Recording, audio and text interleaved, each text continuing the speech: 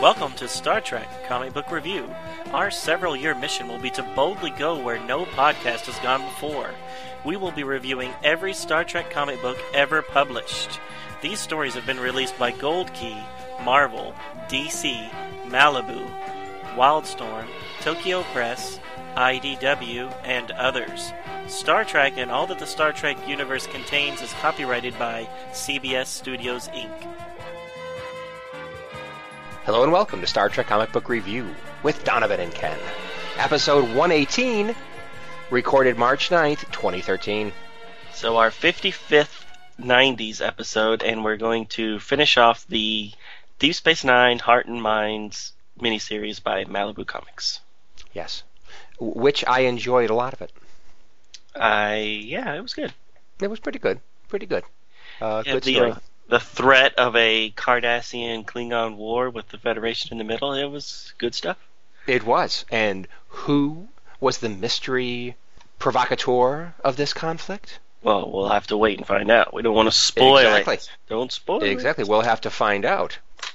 Well, I think it might have something to do with that big-eared girl, Mara. I think she might be playing into it. I think she might be. And who did I think she was the first time I saw her? I won't say, but let's just say the race she's supposed to be a part of is rather similar to other races that we've seen before. Yoda. Exactly.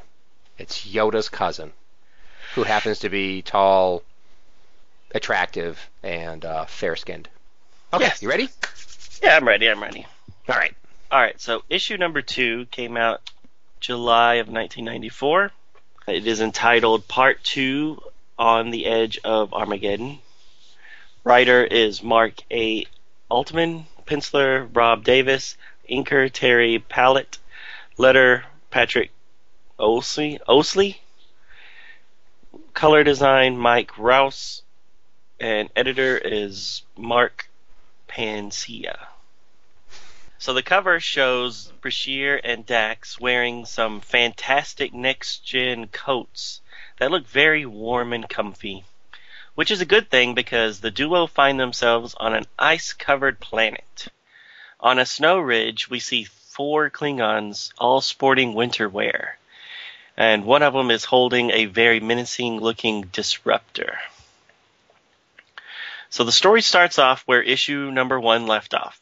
The delegation from both the Klingons and the Cardassian empires are arguing in Sisko's office. The Klingons claim that the Cardassians were responsible for the destruction of one of their ships in the Gamma Quadrant. Also, we are reminded that the runabout with the ambassador that was supposed to mediate this discussion was destroyed before it could dock with the station.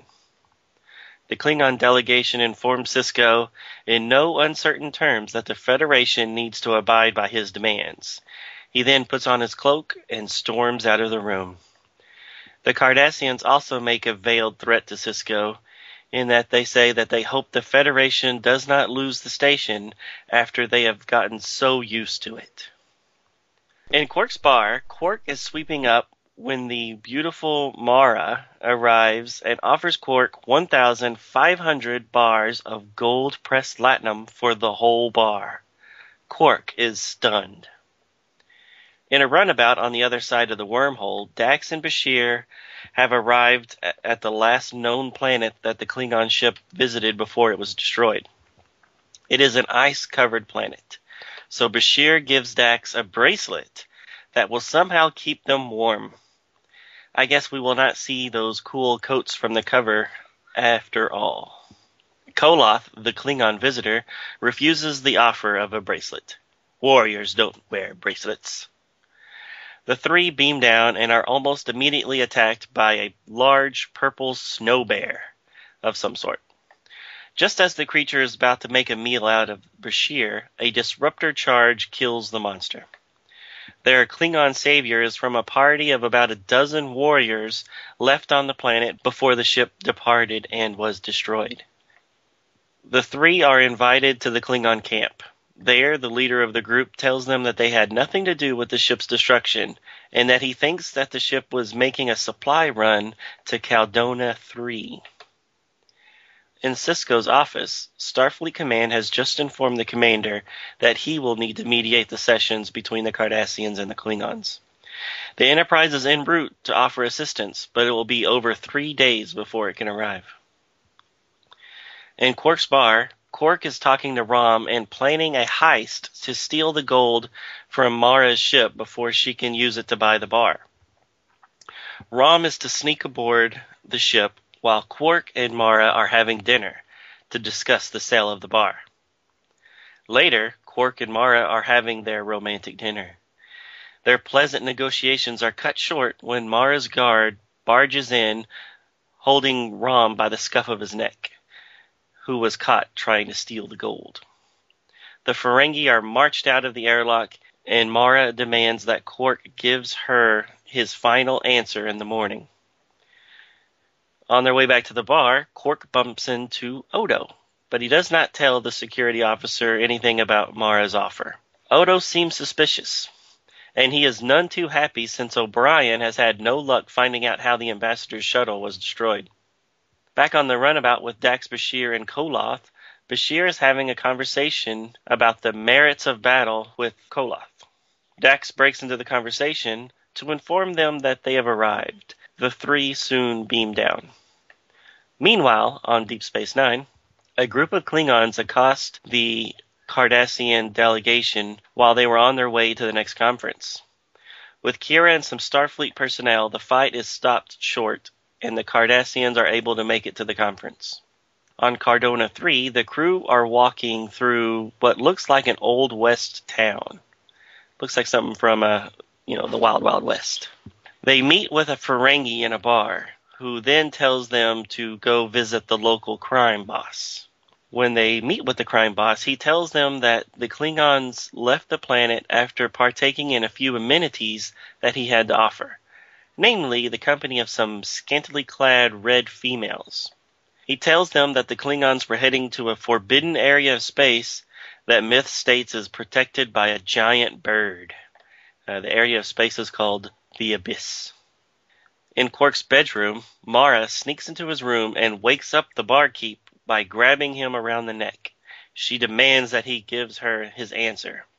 He says that he does not know, and she says that he better decide quick, because if she doesn't get her answer today, he will be dead tomorrow. To be continued. Quark is in some trouble. He is. And to some degree, it's of his own making. But really, what is the deal with this Mara, this mysterious Mara? What does she want with Quark's bar? Right. What is she really? And, I was really kind of appalled when Quark tried to steal the gold. Oh, well, burst my bubble. I thought he was a nice guy.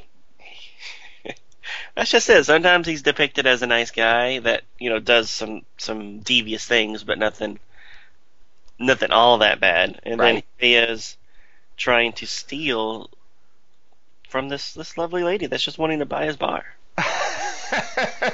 Totally innocent. Well, how about that time when he was broadcasting his commercials for basically like hoes, the two scantily clad ladies, and he's broadcasting this to the visiting. Was it Cardassian? I forgot what they were. That was last issue. That was issue number 1 of the series. Ah, right. That's okay. So fine. So, but he was terrible. Taking over the entire broadcasting. That was over all the channels. That was just being, mischievous. Right. It wasn't like he was hurting anybody. He was just pimping advertising. Literally. Get his name out there. Broadcasting on all channels. Right. I thought that was both funny and a little over the line. You thought it was over the line? I thought it was over the line. But this one, what do you think about this one? Well, it's over the line too, but come on. Gold Press Latinum? He's a Ferengi. That's too tempting. Right. So he wants both to keep the bar and to have the 1,500 bars of Latinum. Now, how could he possibly think he wouldn't get caught? Really. Come on, Quark. Even if your dumb brother gets in there and actually is able to steal it, come on. How is she not going to know it's Quark that is one of the few people that knows she has such a cache of riches? Right. Plus, you would think 1,500 bars of latinum is kind of weighty. And Yeah, so, how's he going to carry that out? steal it out with, Yeah. and still be covert about it. Right. If he had access to a transporter, perhaps, but... Anyways. Yes, exactly. I thought it was kind of cool where both the Cardassians and the Klingons were giving Sisko these veiled threats that weren't that veiled. Well, the Cardassian one was kind of. I mean, I actually like that one better than the Klingon one. Yeah, and this will happen a few more times in the future, and Gul Dukat is pretty good at these kind of things. Now, that was the one who said that about the Federation or Sisko actually being too comfortable to the chair. That was actually, what's his name, Marek? Well, okay.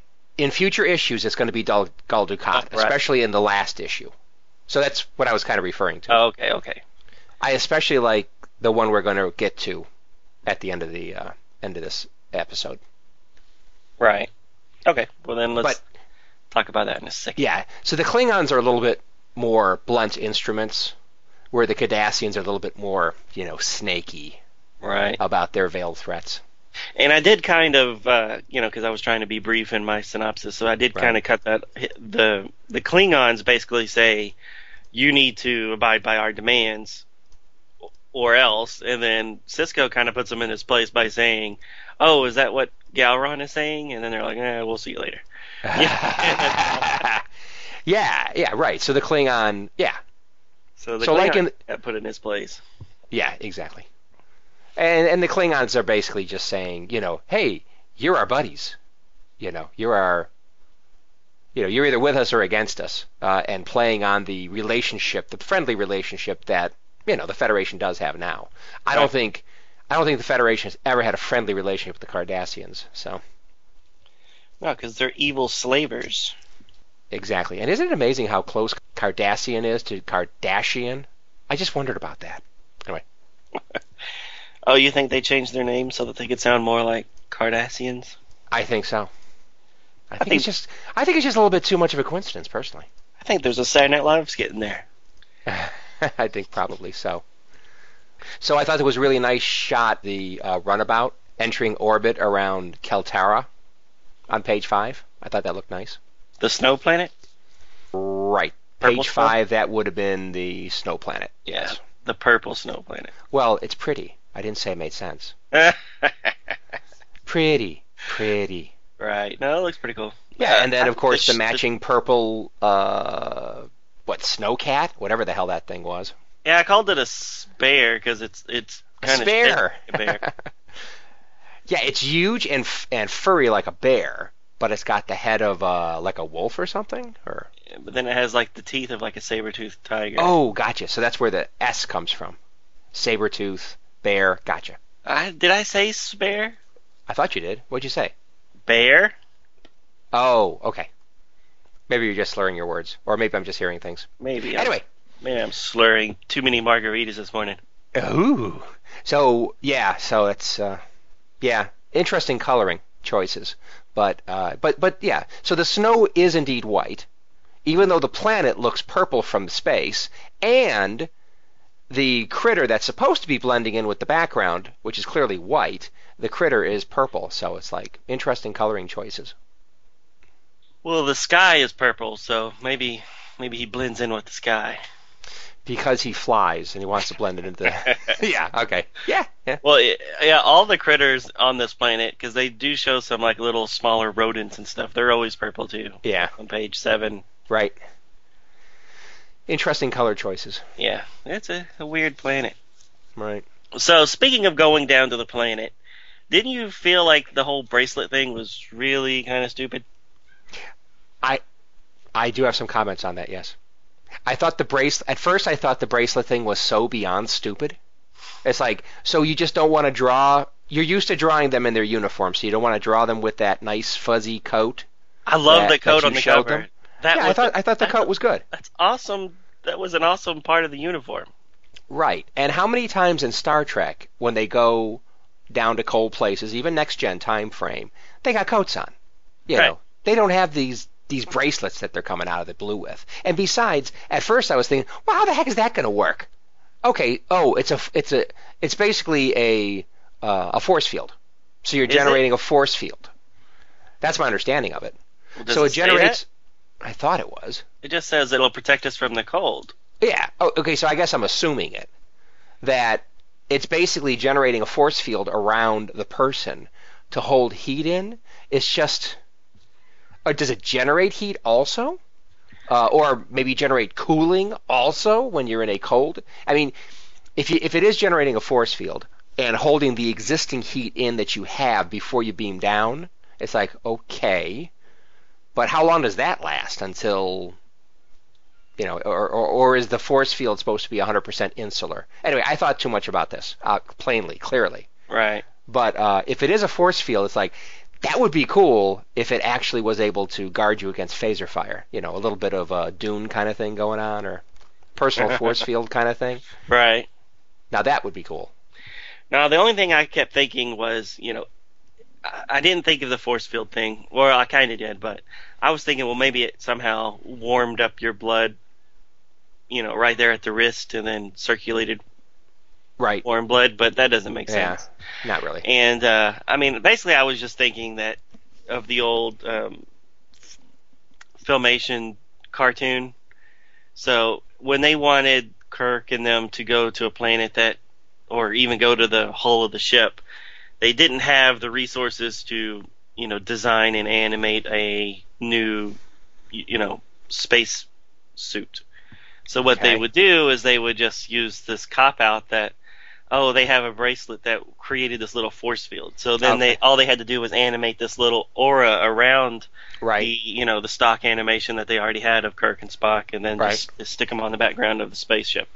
That's what I was thinking. I was like, did they not, the artists not want to draw the coat, not want to depict them in something that these actors have never been in, so we'll just go the old Filmation route, and they have a force field. Yeah. I was really disappointed. And it's interesting they bothered to do that for the cover, but not for the inside of the comic. So yeah, weird. Yeah, no, that outfit on the cover looked really cool. It has kind of the Wrath of Khan type away mission collar. The Wrath of Khan away mission. So you could zip it up and really be comfy with your neck and stuff. Right. Then the actually has a belt, which we don't see very often, and then the belt has a Starfleet logo belt buckle. Right. And they have gloves on. I mean, it's a nice looking uniform.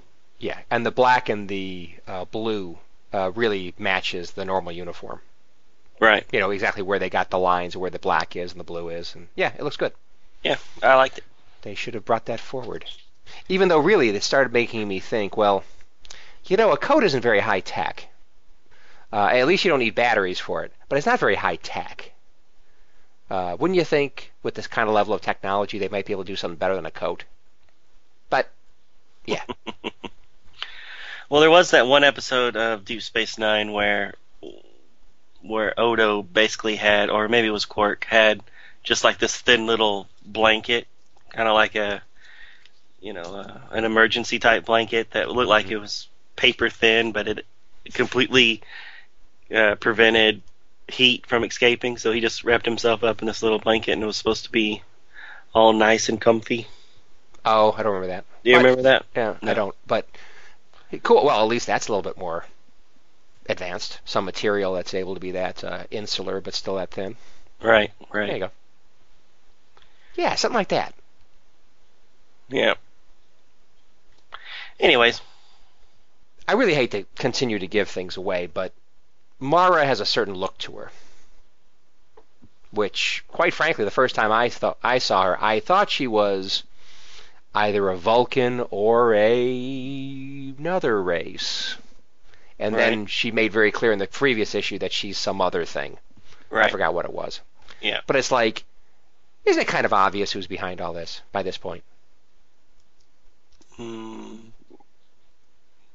Yoda? Okay, we're not gonna spoil anything at this point. Let me just suffice to say that the first time I saw her, I was pretty sure who was behind all this, but that was in the last issue. I was not so sure. Okay. I mean, I saw the It fits cover their of MO. issue. I saw the cover of issue number 4 before I started reading it, so I guess Oh, well, that would have ruined it. I would have known, Now, but now, when I finally saw the cover of issue 4, well, obviously that's going to ruin it. Which, right. well, we'll get to it. We'll stop talking about this, but Well, speaking of her, when she's having her little candlelight negotiations with Mhm. Quark, yes. what do you think about her? Are those pajamas or what is it she's wearing? Because she's wearing something that's very Very sexy. loose fitting, and Oh, she's trying to seduce him, obviously. but is she wearing pajamas? Because it has a very unique look with a bunch of little stars and maybe a see-through. I don't know. Oh, oh, then. Right. Yeah.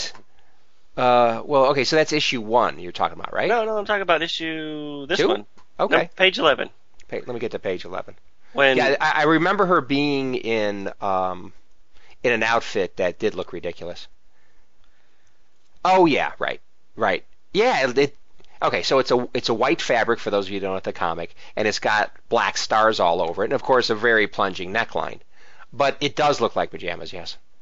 right, and we'll see it later, which I didn't remember this scene when the later scene happens when we see the pajamas again, but I don't know. I can't tell if it's pajamas or if it's just her outfit. A lot of what the next gen characters wear look like pajamas, so. Right. Yeah, but this is kind of like negligee-y, just because you can see through parts of it. Well, see, that's just it. I can't tell. Yeah. Can you see through? Are you supposed to be able to see through the whole thing? Because a lot of times it looks like you see the outline of the fabric, and then you see the outline of her skin underneath, Her like skin. her arms and shoulders and her boobies. yes, right. Yes. So I think the whole thing's supposed to be see-through. Yeah, I think so too. Only you're not seeing anything really, really provocative. So Right. Well, it is. That's fine. It is a comic. It is a kid's comic. it's a G-rated comic. Well, yeah, hopefully not 100% kids comic, but yes, since we're reading. Well, I'm just saying it wouldn't be in the mature-only section. Exactly. Right. Yeah. All right. What else you got? Let me see. I thought it was interesting talking about the Enterprise possibly diverting, but 3 days away. I was thinking, oh wow, we're going to see the Next Gen gang show up at the end. What excitement! I was thinking. Of course, I'm not going to say what happens towards the end, but I'm just saying. I thought that was an unneeded plug. I didn't. Well, it's unneeded plug unless you're actually going to have them show up at the end and have a little brief crossover kind of thing, which really wasn't necessary. But right. Well, I mean, at the time that this was coming out, they were starting to advertise the big DC Comics Malibu crossover that they were going to do with Deep Space Nine and Next Generation. Oh. So I mean, that was in the works when this was coming out, so people knew it was coming. So maybe you're right. Maybe this was supposed to be kind of a tease towards. Maybe it's this issue that they're going to happen, but yeah. I thought it was going to be in as part of this mini series. We might have seen the gang show up towards the end, but right.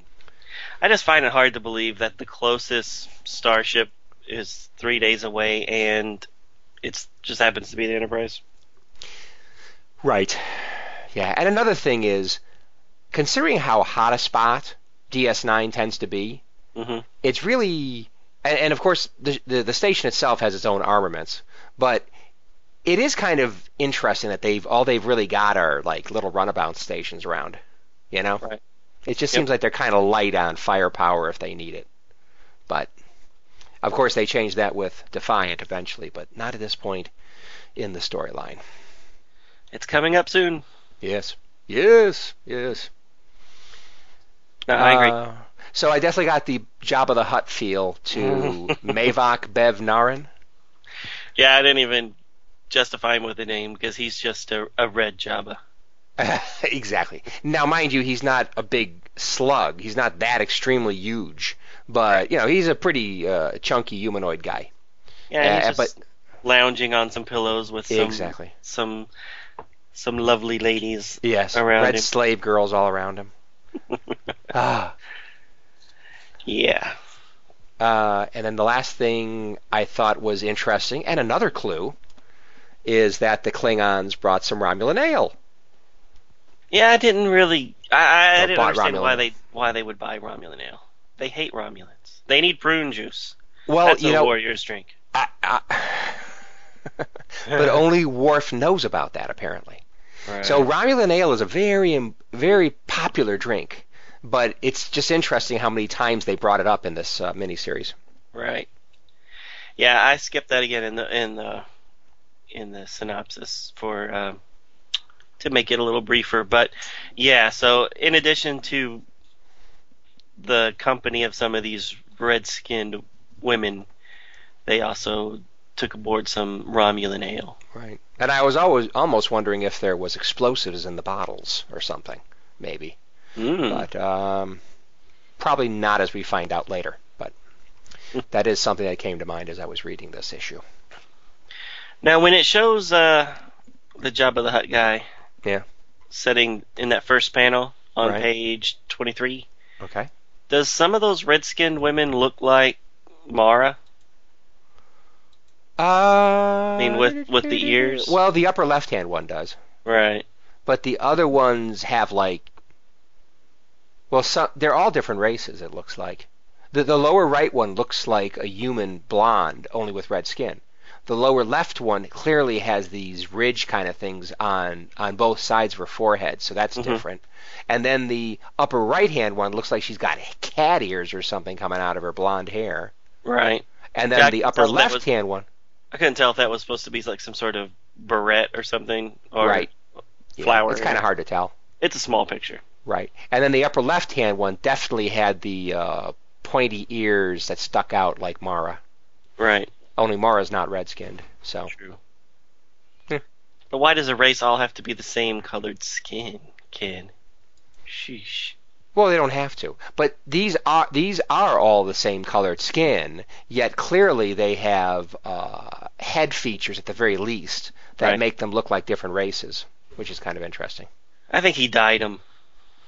That's his thing. He just likes red. He likes red. It's my favorite color. We're going to change your skin color. You won't mind. Maybe they swim around in a vat of red liquid. Red They- dye number 2. Yes, dye them just like a Easter egg. That's it. All right, my last comment is about the town they go to. That Yes. looks like a old west town, Right? all made out of wood and with the same kind of spittoons on the side of the doorways and Right. things like that. I thought that was a little much. Nah. Well, so that was supposed to be some kind of a frontier town, a colony town, or something like that. Right. Yeah. On the other side of the wormhole. Right. And I don't know, I just don't buy that you would have these, old west features in a alien frontier World. Yeah. Right. Right. I mean, I could kind of get a little bit of it, but then I think they just go too far with, having the barrels on the side of the doors and Oh, right. Yeah. Jar. On the street. Right. So it's just you're trying too hard to make it look like an old west town. Right. It took me out of it. Oh, yeah. I just went with it personally, but yeah, I can see how that would. So they just made their decision. Well, what do we want this place to look like? Let's make it look like an old west town, but with alien lettering all over the place to Right. make it look like a alien place. Yeah. Right. They could have done more to differentiate it from a western kind of look, but yeah.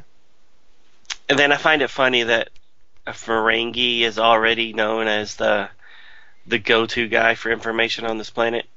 I mean, because Ferengis in any of the Alpha Quadrant species have only been going to the Gamma Quadrant for, 2 years, 3 years maybe? Right. So he's already that important in this little town. Well, like in the Old West, when they started expanding westward, people had opportunities because it was a brand new place. And who was best positioned to take advantage of a situation? A Ferengi. Yeah. And something I didn't get at first was, I mean, there's an Andorian there. There's a lot of Alpha Quadrant aliens there. So this, and I guess I didn't get it the first time, but so this is supposed to be mostly Alpha Quadrant aliens establishing places in the Gamma Quadrant. That's what this place is. I don't think so.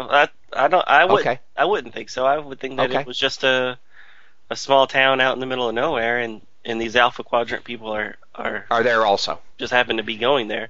Okay. At least that's the way I took it.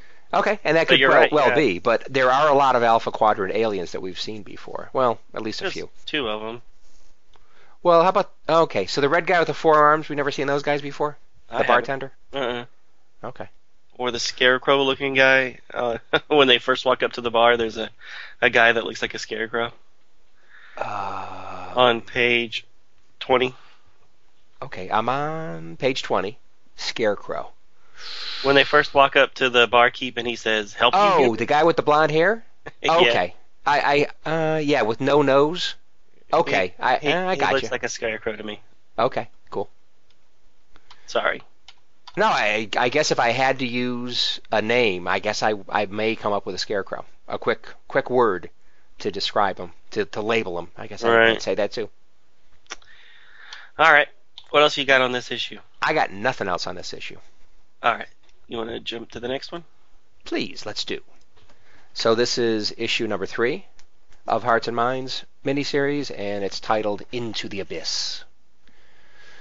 Published date is August 1994. Most of the people are the same. I think color design is different. Barry Gregory, inkers Terry Pallett, penciler Rob Davis, writer is Mark A. Altman, letterer Patrick Owsley, and the editor is Mark Panacea.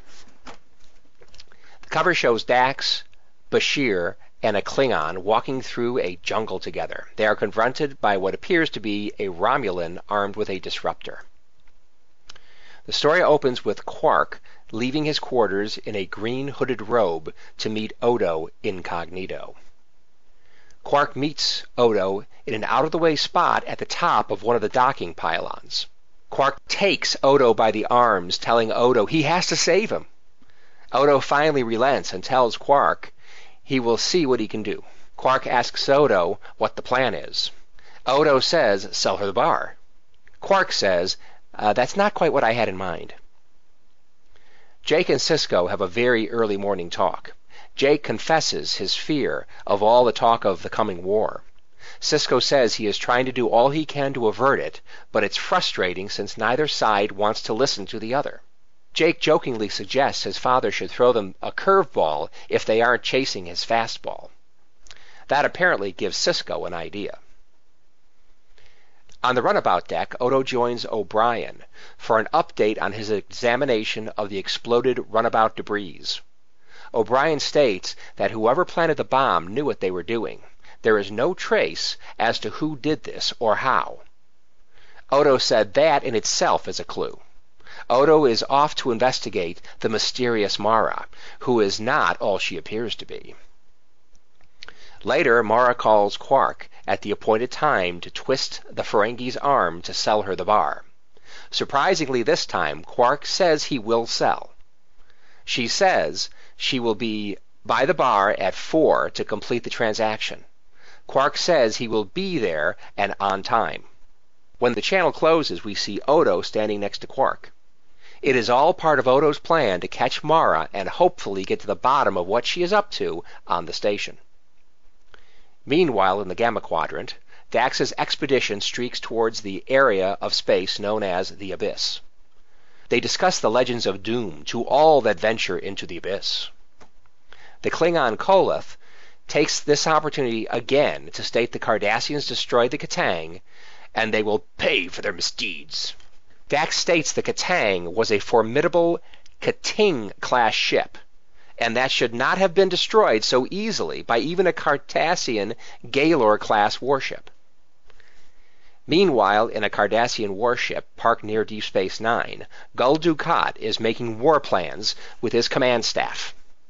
Plans are made to invade and take Bajor and Terek Nor, in addition to attacking Klingon ships both at the station and massing near Cardassian space. Marok enters with bluster and attempts to end Dukat's preparations for war. Dukat shows him a pad with orders from the top. If the Klingons do not rescind the declaration of war in 10 hours, Dukat and most of the Cardassian forces will attack the Klingons and whatever Federation forces get in their way. Meanwhile, at Quark's bar, Mora and her large, goonish henchman, Delgar, enter ready to complete the transfer of ownership. Before Quark signs, he says there's just one more thing. Actually, about 5 more things. But the first one is to keep Rom on the payroll at the bar. Finally, he signs and leaves the bar with a heavy case of gold-pressed latinum. The transaction complete, Mara gives her henchman/lover a bottle of Romulan ale as a going-away gift. He will be leaving, but is planning to return, perhaps with company? Meanwhile, Quark is talking to Morn in another part of the station. He is talking him into leveraging his job in the cargo bay to find out what Mara is really transporting to the Gamma Quadrant. Later still, Delgar is on Mara's ship, the Arva, requesting departure permission from station control. Permission is granted and he departs. In Delgar's cabin, a bottle of Romulan ale sits all alone as the ship departs. Meanwhile, in the Gamma Quadrant, Dax's expedition fly among the wreckage of the Katang. They take aboard a bent and battered piece of wreckage for analysis. They detect radiation from plasma weapons that at first they think were the Katang's own weapons. Fire. But Koloth tells them the Katang reported losing deflectors and weapon systems due to sabotage just before they were destroyed. That means the plasma weapons were the attackers' weapons, but Cardassians do not use plasma-based weapons. Odds are the Cardassians did not do it, but if not them, then who? Back at DS9, the Klingons and Cardassian delegations are at the table with Sisko mediating. The Klingons are angrily questioning the Cardassians about the large number of ships that arrive at DS9 recently. The Cardassians say they are just rotating crews, but the Klingons wisely do not buy it. Sisko ends the bickering by throwing them a curveball. He tells them if they want to kill each other that much, they should just shut up, get in their ships, and have at it. If they don't want that, then they should sit down and shut up. Sisko keeps up the offense and tells them to remove all of their ships from the quadrant, except for one command ship on each side, or the negotiations are over. He gives them 1 hour to consider it, and he walks out of the room. Sisko goes to his office and finds Kira and Quark in there. Quark tells them Odo is on the Arvas, which left for the Gamma Quadrant. He is investigating Tal Burrell's murder and thinks Mara has something to do with it. The icing on the cake is when Quark opens a box containing part of the Arvas cargo that Morn relieved them of before departure. Quark dumps out 2 Romulan disruptor pistols on the desk. In the Gamma Quadrant, on the Arvas, Delgar is at the con talking to a Romulan named Talar on the view screen. Talar is telling Delgar that he has done a great job and to stand by for further instructions. In the meantime, in Delgar's cabin, the bottle of Romulan ale morphs into none other than Odo. Back at the site of the Katang's destruction, Dax's team takes their runabout down to the surface of a nearby planet to investigate strange readings from the surface. On their way down, they spot a Chichen Itza Mayan-style pyramid on the surface. It's a rough landing during the storm, but they make it. They leave the runabout and walk through rain to the pyramid. Julian spots on the ground the biggest mouse pad you ever saw right in front of the pyramid, and he does not like what he sees. Back at DS9, Sisko's gambit is paying off. Both sides remove their ships except for 2 ships, which is giving them the much-needed breathing room they need.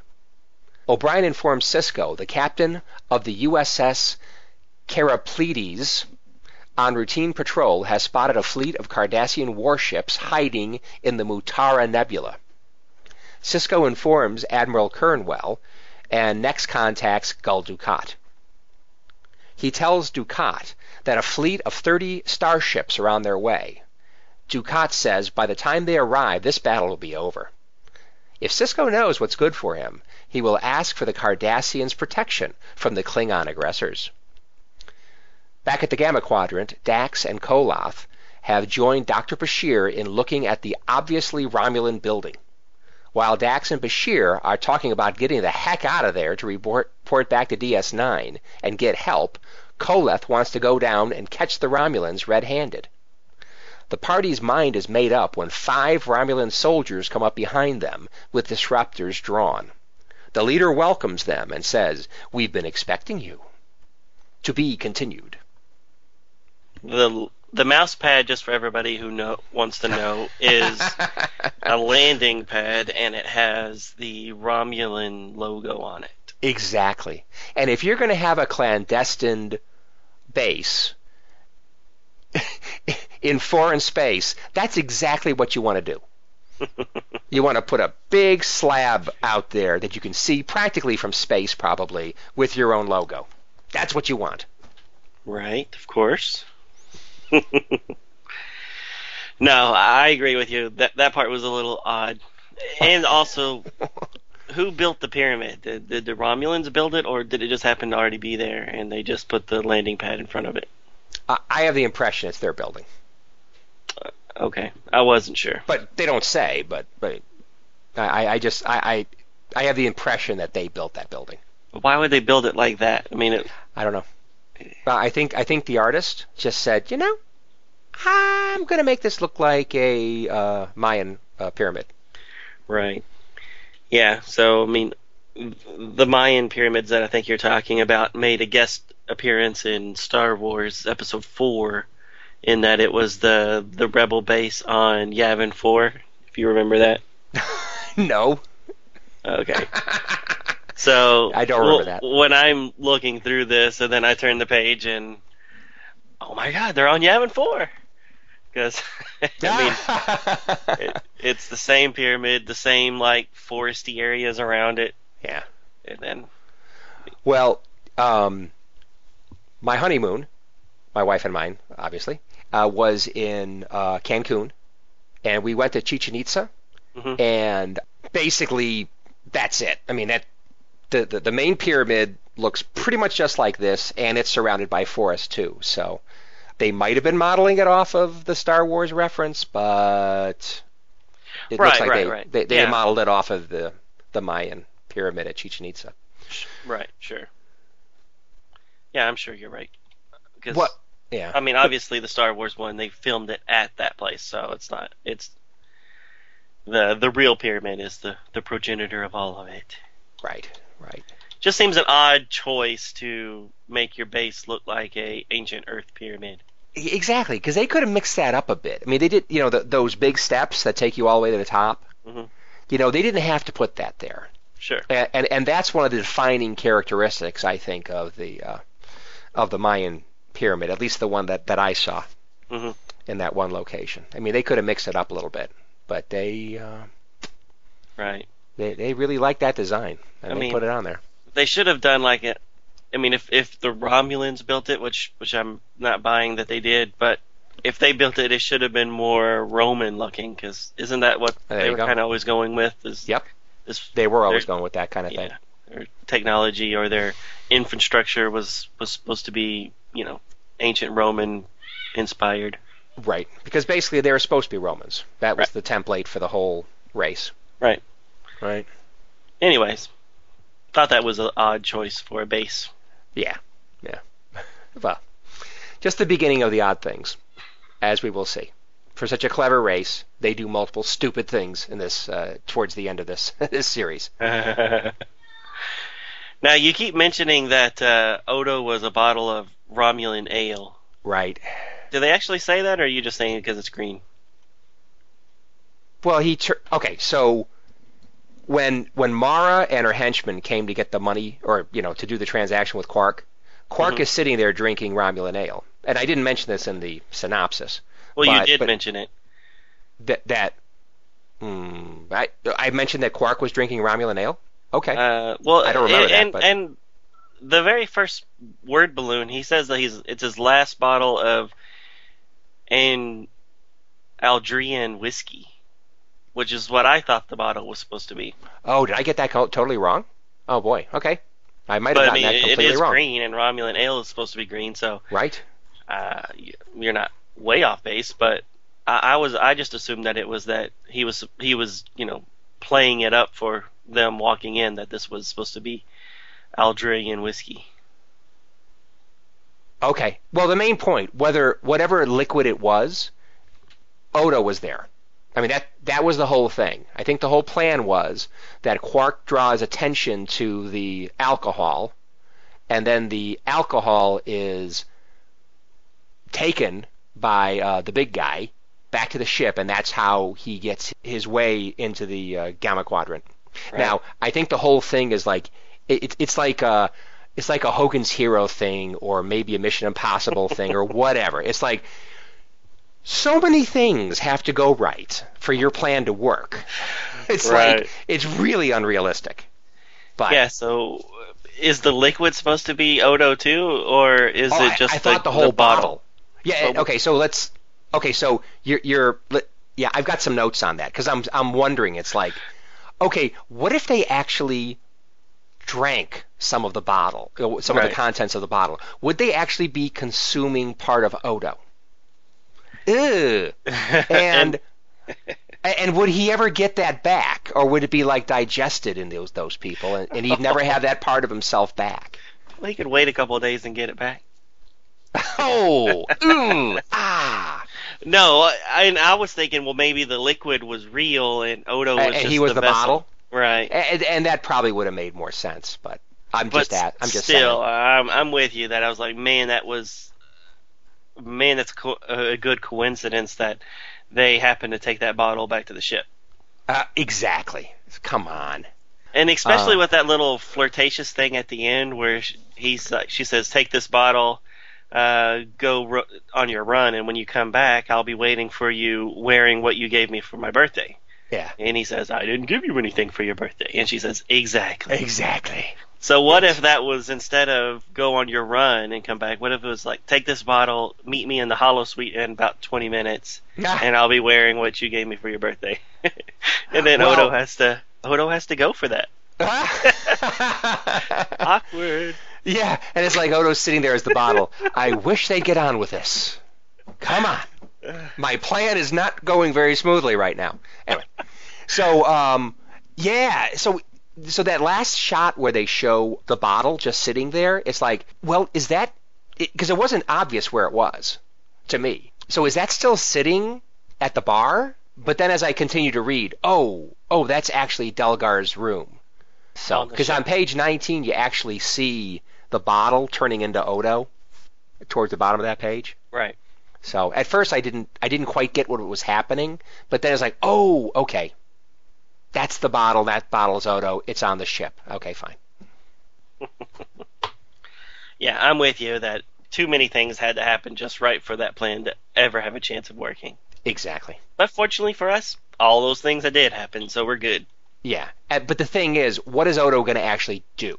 He's going to confirm that, that these guys are Romulans and who are behind it and things like that. That's fine.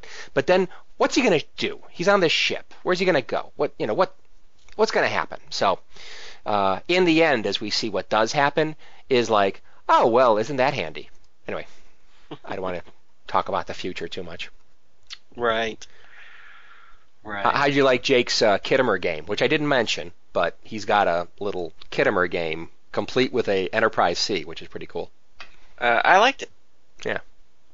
Yeah, it was a nice little reference to Khitomer, and shows that kids in the future will still be playing video games, which is nice to know. But 3D in your face video games, hologramish kind of sort of thing. Right.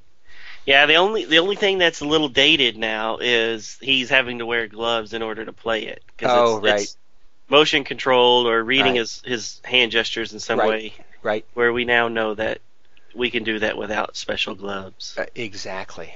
Although not well. So you're talking about the like the Kinect, the Xbox Kinect? Yeah. Right. Have you ever used one of those? Yeah, we got one. Does it work pretty well, or do you have to do things a couple times before it actually registers things? It depends on how much light you have in your room, right? So interesting. As long as it's well lit, I think it's pretty responsive. But if it gets a little dark, then a lot of times it kind of loses you. Okay. Cool. And you'll just be standing there while your guy is getting, pummeled to death by whatever you were supposed to be dodging.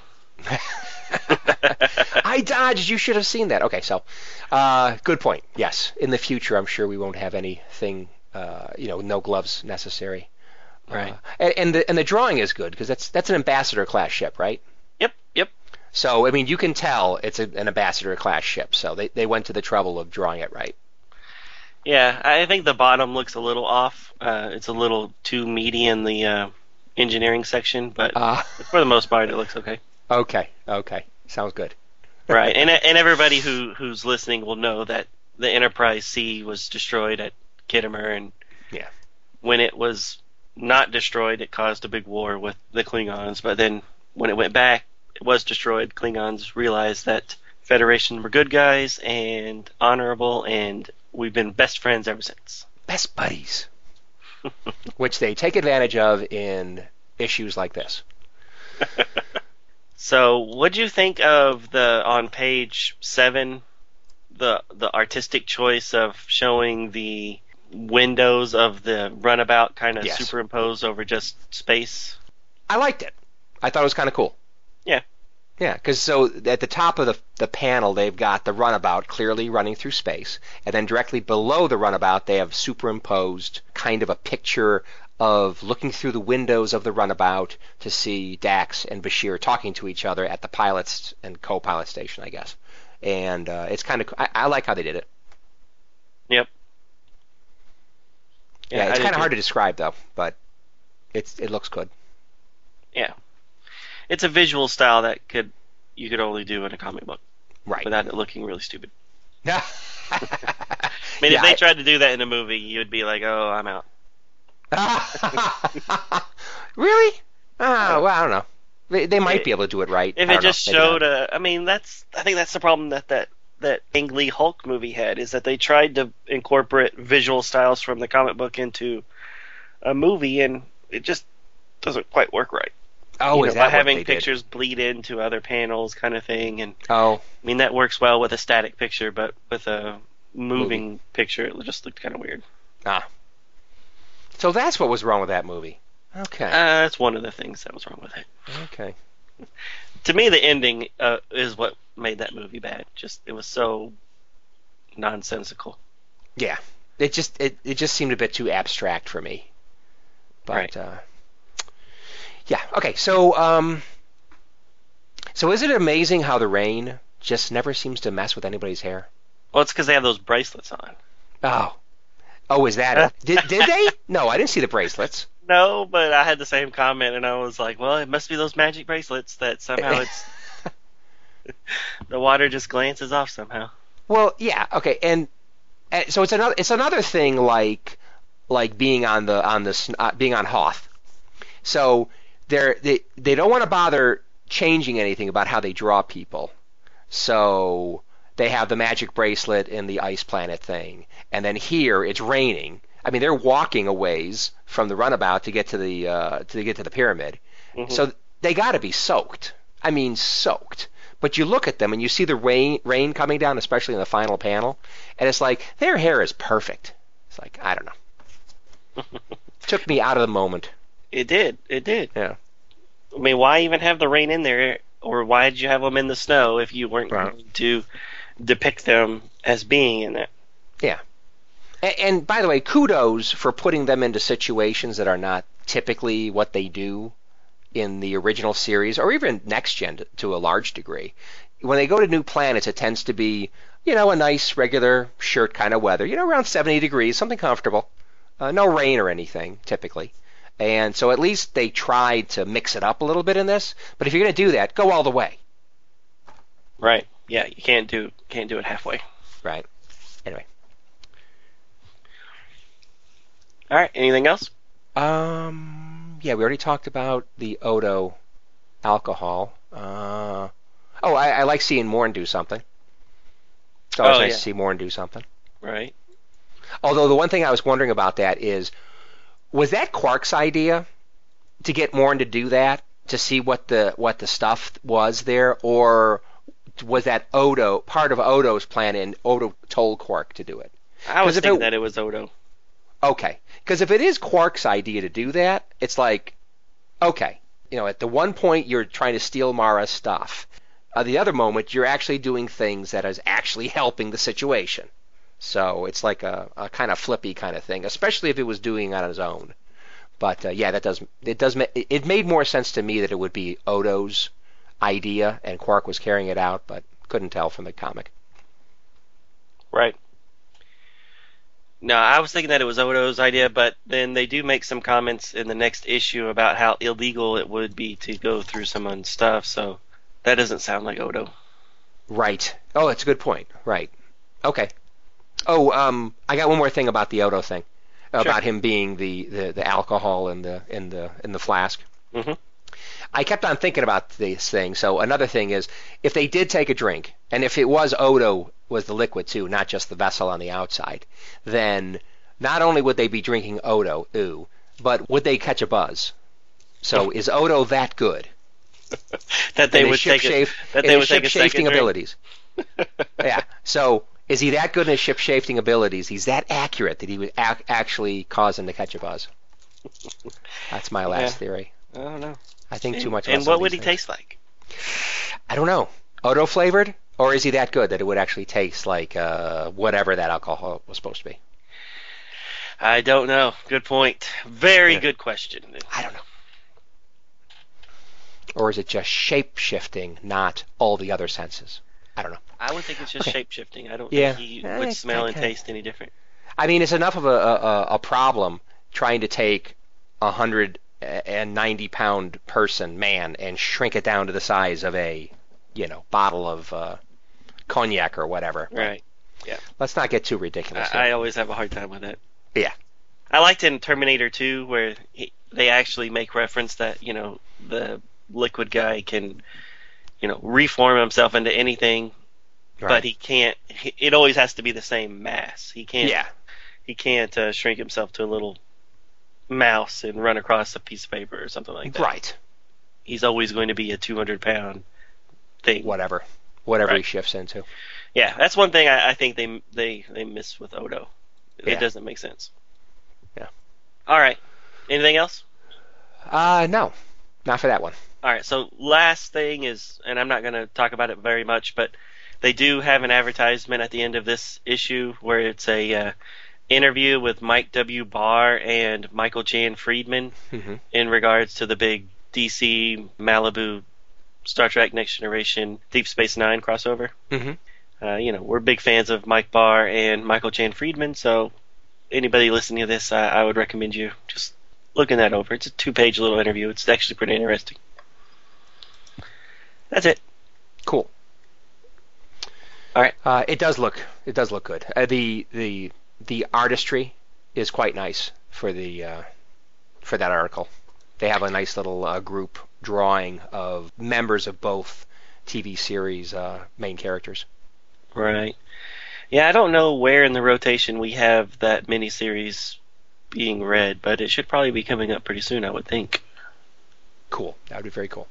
All right. Shall we move on? Please. Oh, here it is. We're actually going to be doing that in issue number 125. So 125, 135? 125. 125. Okay, that's not too terribly far off. No, just seven episodes. Okay. All right, great. All right, so the next issue, and also the last of this miniseries, is entitled Part 4, Masters of War. I think everybody's the same. Maybe Susan Dorn being the letterer is new.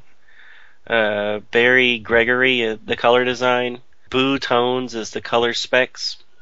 Aside from that, the writer and penciler and inker are all the same. All right, so the cover shows a massive Romulan warbird and a tiny little Federation runabout face to face above a backdrop of the wormhole opening up. So kind of a one-sided fight, if you ask me. So the story starts off with Bashir, Dax, and Koloth being captured by the Romulans on the planet that's in the area known as the Abyss that we all saw last issue. The Romulans have created a base of operations here on the planet. Well, I guess that's conjecture. The Romulans have either created a base that looks like an ancient Earth pyramid, or they have borrowed a base that just happens to look like an ancient Earth pyramid here on the planet. Back on Deep Space Nine, in what used to be Quark's bar, Mara is pouring a Bajoran a drink and looks to be enjoying her new job. Kira and a security team arrive, and they tell her that Sisko needs her now. Very demanding. We flash to Sisko's office. He shows her the phasers that they found in her cargo, or actually Morn found. She refuses to tell them how or why she has the Romulan weapons, even after Kira nearly hits her. Getting nowhere, Sisko locks her up in the brig.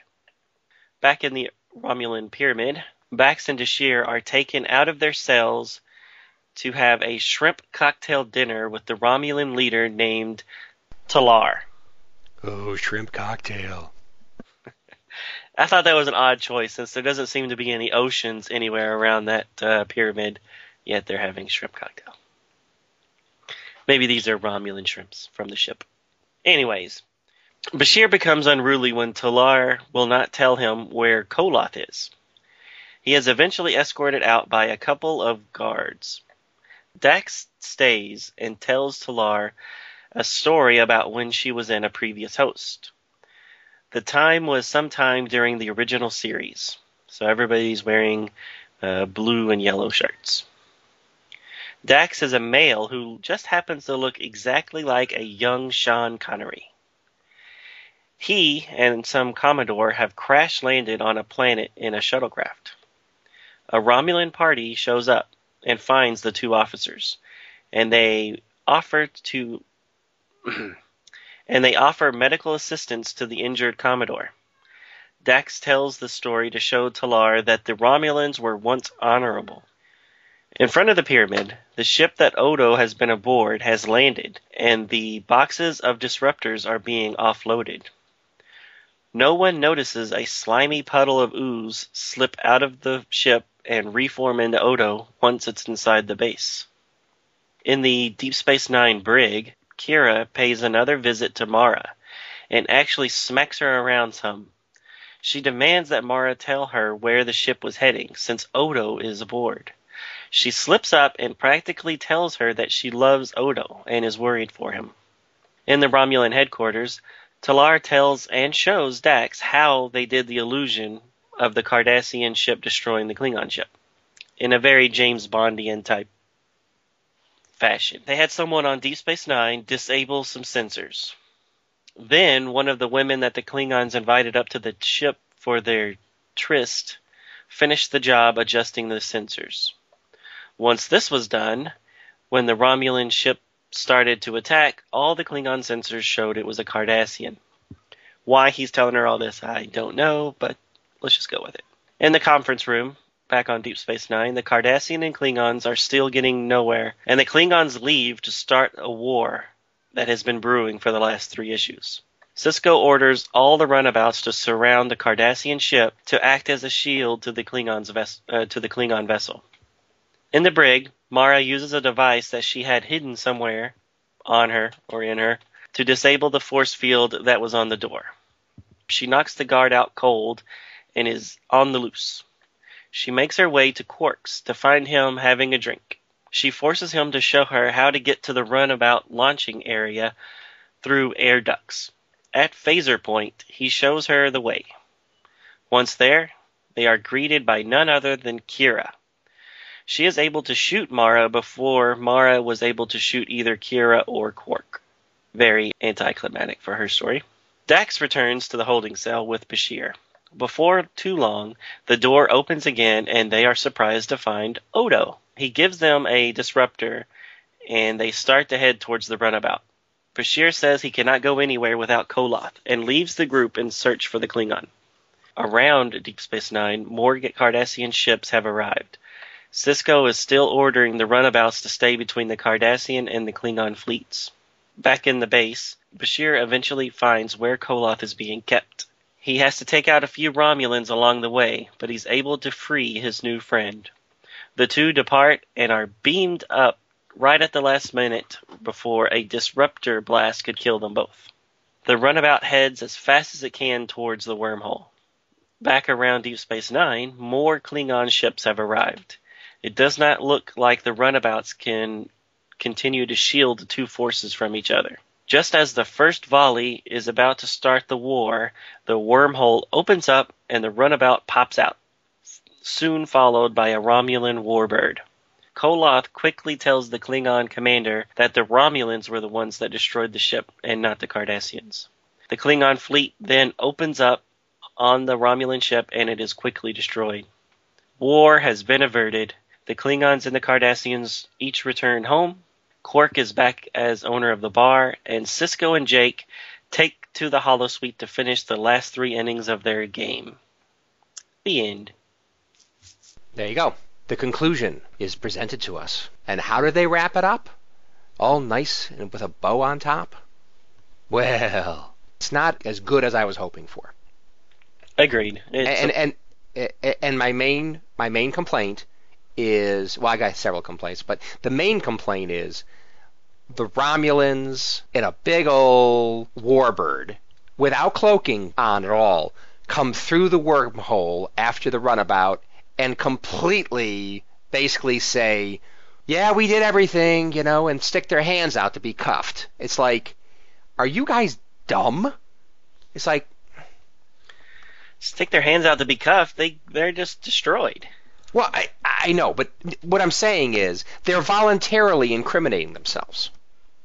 I mean, what is this like an old Keystone Cops thing or something where they're so, or maybe a Wile E. Coyote Roadrunner thing? They're so intent on chasing after the Roadrunner, or runabout in this case, that they end up going over the cliff. It's like, come on, they're not that dumb. I think they were. And they got cloaking device. At least put the cloaking device on. And by the way, I thought the abyss was maybe a little distance away from the mouth of the wormhole. So it's like, you couldn't catch up with a runabout? I mean, look at the size of your ship. I don't know. Right. No, it doesn't make sense. But it is handy to wrap up the story quickly, because that way, a Romulan ship coming through the wormhole at that point, you don't have to convince anybody. Everybody can just look at it and say, oh, they did it, So it's like, well, that's handy. No, I agree. And I got the feeling that this abyss area was a good distance away from the wormhole. Right. So the runabout, like you said, was able to keep in front of them this whole time. Right. Seemed a little weird. Yeah. Yep. Convenient. Very convenient, isn't it? Hmm. Yeah. So, but other than that, I like the series. I thought it was pretty good. I mean, they had some others. I like seeing a little bit of Dax history. And you're right. I didn't notice that he looks kind of like Sean Connery, Dax, in a previous host. But now that you mention it, yeah, it does kind of look like. I thought it kind of looked like Bashir a little bit. It did look a little like Bashir. Right. Especially with the blue uniform. And isn't it cool that they had he had a badge, a uniform badge, that insinuated a different ship. Right, yeah, it's the USS cool. Constellation. Right, so that was kind of a nice nod. I like that. No, it was good. I like that part. I didn't know why Dax looked like Sean Connery. Right. And I didn't really understand the whole point of that story. So the Romulans offered assistance to the Commodore instead of trying to kill them or capture them. Right. And that's proof that the Romulans used to be honorable. Because obviously we had a Romulan Federation war at first, right? Back in the post-Enterprise days, pre-TOS days. Right. So obviously they weren't so honorable then, but then after the war at some point, they become honorable, and then they become paranoid jingoists. I love that word. Jingoists by the time we get to TOS and Next Gen. Or no, Next Gen. Even though we tangled with them in TOS time frame also. So It's like, I don't know. Yeah, because this story, that little side story obviously had to take place after the Enterprise met up with the Romulans in Balance of Terror. Right. Because, Sean Connery is not surprised that the Romulans look just like Vulcans. Right. But yeah, so the Romulans kind of hate us during the Taz time because we snuck in and stole their cloaking device, and plus we tangled with them multiple times. Right. So I find it hard to believe that one of these two people are on the wrong side of the border. Right? I mean, right. Either the Romulans are on the Federation side or Dax was on the Romulan side. But either way, somebody's not where they're supposed to be, and exactly. I find it hard to believe that they're all like, let's just patch you up and send you on your way. Right. Now, it's possible that might have been an individual Romulan commander's choice or his position, but the idea that the race in general were a lot nicer guys back then before they became so paranoid. Right. And by the way, I had never heard the word jingoist before. So I think it's great that they use such words like that in a comic book. It's kind of like the old Batman show. Some of the words they would use in the Batman show were definitely not dumbing things down. I mean, which is kind of interesting. But this one they used the word jingoist. I had to look it up. Yeah, so that's what is the definition? Extreme patriotism in the form of aggressive foreign policy. In practice, it's the country's advocation of the use of threats or actual force against other countries in order to safeguard what it perceives as its national interests. And I can go on, but I'm not going to. So it's like, okay, yeah, I guess the Romulans are indeed acting like that in this issue. I'm glad you looked it up. Yeah, well, I assume that's what it meant just from the context of what she was saying, but I did not bother to look it up. Right. Well, I was interested in the big word. Right. It was being used in a comic book. Anyway. And I thought it was kind of interesting that the Romulan commander, Talar or whatever, was so interested with Dax and being... describing their whole plan? Well, that was handy, wasn't it? But he was so interested with Dax being a symbiote or having a symbiote in her, a combined life form. I think that was very handy. But also that was a decent kind of motivation for the commander to at least open up his kimono to Dax. Did he kind of dig her chili or what? I don't know. He was suggesting that she could go with him. Yeah, when he rotates off. Yeah, I don't know. It just seemed like a really convenient way to fill us the reader in on the backstory. Right. Yeah, it was convenient. Love to. I mean, it was great that he was, like most evil villains would tell the entire plan to the hero when they think they've got them, but in the end they don't. But still, at least they attempted to give some kind of motivation to why the Romulan commander did that. But, right. Now, during his little spiel about how they did it, he says that one of their operatives on Deep Space Nine went aboard and disabled some of the ship's key systems. And the panel shows a woman, maybe Mara, wearing that pajama, star pajamas. Star pajamas, exactly, right. Yes. So I couldn't tell if that was supposed to be her then, or if that was supposed to, because there's also another panel or another word balloon there in that same panel that says the woman that they brought aboard at Kalinda was also one of my people, and she finished the job. So is this woman supposed to be somebody from Deep Space Nine or the one from Kalinda? Kalinda. Yeah, I agree. That is kind of confusing, especially since she's got Mara's outfit. Maybe that's standard issue when the Romulan females go to seduce other people. But she's not red-skinned, so that's what made me think that this must be Mara. But I don't remember her ever hooking up with a Klingon. Well, in the first... Yeah, you don't know. And maybe... Yeah, but she was on the station doing things. We saw that in the first issue here, and that little short preview kind of thing that was at the end of a different Deep Space Nine issue. Right. So who knows what all stuff she was doing. I guess they're filling us in on it in this story. Right. Nice pajamas. Yeah, nice pajamas. So something that confused me is Odo. in the previous issue, issue number 3, we see towards the end, page 19, 20, something like that, we see Odo morphing out of the bottle into himself in Dalar's cabin. Right. So we see that, and then Odo's kind of looking around, looking right on top of things, ready to do clandestine things. And then that's the last time we see him. Right. In that issue. Then Yep. we see him in this issue for the first time on page 10. So that's kind of far into the issue. And right after Dalar is talking to the Romulan guy as they're unboxing or unpacking the ship, the Azar or whatever the heck the name of that ship was, at the pyramid base, we see Odo again taking his form, although we don't quite see from where. But it kind of looks like it's another... Actually, the room kind of looks like Dalar's cabin again. Because some of the things that are around the shelves, I mean, there's a box and there's like a kind of a jar thing that I think I saw before. So it looks like he's still inside of the cabin on the ship. And then he turns into his form, and then the last thing you see him fully formed, he says, "Where am I?" Right. So it's like, wait a minute. Is he still on the ship? And they're re-showing him what we saw in the previous issue?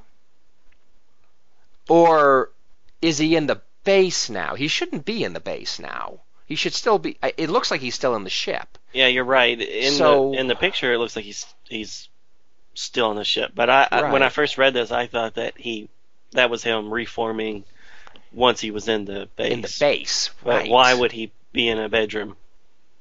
Right. And why would... Yeah, right. And why would that bedroom look kind of like Dalar's cabin in the ship? Right. I don't know. No, you're absolutely right. I was confused by that. I thought it was like, well, did they have some kind of field that affected Odo and he didn't know it, and then he passed out and came to again? And it was like, huh? No, but I figured maybe they're just showing the same event again in the second issue just to remind you that he... Anyway, whatever. Right. I was confused. Good point. I did not catch the background was that. So, yeah. What about Mara being in the cell? Did you think that Kira's kind of overreacting? Because at this point, she and Odo aren't an item. Yeah, what was that about? I thought for the longest time Odo was pining for her, but she had no clue about the feelings until pretty close to the end of the series, right? Exactly, right. But here she says, she's doing it out of love because someone she cares about, and I'm like, really? I mean, is this supposed to be friendship love, or are we supposed to get that maybe she does have more than platonic feelings for him? Right, which doesn't really play into the continuity of the series. Nope, did not. Yeah, that or else she is totally clueless, because I think Odo had pined for her long enough that if she did have a hankering for him, she would have recognized something and done something about it earlier than she did. But, right. And then I thought Mara being able to escape was basically a waste of space. I mean, that was filler. I mean, one, where did she get that little device that she pulls out of her, I guess, stomach? Pajamas, her outfit, whatever. They didn't check her for concealed little devices. Yeah, it's like, come on. So I mean, somehow she pulls it out. It's able to take down a whole force field, and then she escapes and gets caught. It takes up 4 or 5 pages, but nothing really happened of consequence. Yeah. So I wish they would have just left her in there and gave us more of how the runabout escaped the Romulan warbird. I agree. Although that might have been more difficult to explain. Maybe. All right, that was my last comment. What else you got? A few little ones. Again, Julian's quite the hero in this one, going after Koloth. And he was, playing tough guy in the beginning near the beginning of the issue when they basically had to haul him out of that long haul. And by the way, didn't you get a Han Solo, Princess Leia entering the Bespin room to see Darth Vader for the first time? I think the only thing they needed was Bashir pulling out a phaser and shooting Talar's hand or something. In which part? Okay, so when they go into the hall and meet Taylor, the commander of that clandestine base, Right. they come into the room and there's this big, huge, long conference table. Oh, and he's sitting at the end of it. That Taylor is sitting at the end of. And it's like, I completely got a Darth Vader, Bespin, Cloud City, Empire Strikes Back feeling from that scene, that particular panel. Oh, you're so right. Yep, that would have been great. That would have been great. You're right. It is. I wish he would have said, "We would be honored if you would join us for dinner." Yeah. So Bashir reaches back, knocks the Romulan guard who's behind him, takes his phaser, shoots at Talar. Talar puts the hand out, uses Jedi Force to pull it into his hands, and then he does that line. Yes. Yes, that would have been great. That would have been great. I totally missed that. You're absolutely right. Yeah, just thought I'd mention that. I think that really is about it. Right. Yeah. I guess the last thing just to say is something that you said before the issue, which is all this big build-up to war, and then we don't have a war in the end. How disappointing. How anticlimactic. Right. Yep. I wanted a war, dang it. But at least they blew up the Romulan ship. Yeah, they blew it up good. So there was a little bit of payback there, but. So I got a nitpick. In issue 2, they show I guess he's a doctor on page 18 because he's wearing the blue. He has the blue uniform. Okay. Around the time that the Cardassians and Klingons are fighting in the promenade while the Cardassians were trying to make it to the conference. The guy has a distinguished-looking mustache. And then here in this issue, there's a guy that looks like he might be the same dude. Oh. But he's wearing the gold. What, a security guy? Yeah, the security guy? The security guy on page 4. Right, okay. Which I didn't understand in issue number 2 why the doctor would have been telling the Klingons, "You'll have to come with us." Exactly. He's a security... Yeah, I completely agree with you. So that was obviously a miscoloration in issue number 2. Right. That was one of those things that I had in the back of my mind, but I forgot to write down. Right. And so he's a mustachioed guy, and you don't see many mustachioed guys in the Star Trek universe. Yeah, so that telepath guy in Next Gen comic book series, he had a mustache too, right? And he was a security guy. Right. Tony, was that his name? Ah, I think you're right. Interesting. All right, that was it. And you got anything else? I got nothing else. Overall, I enjoyed the series. I did. It's a good story. I thought the 4th issue was a little anticlimactic, but yeah. What you gonna do? What you gonna do? Exactly. So. Yep. Great.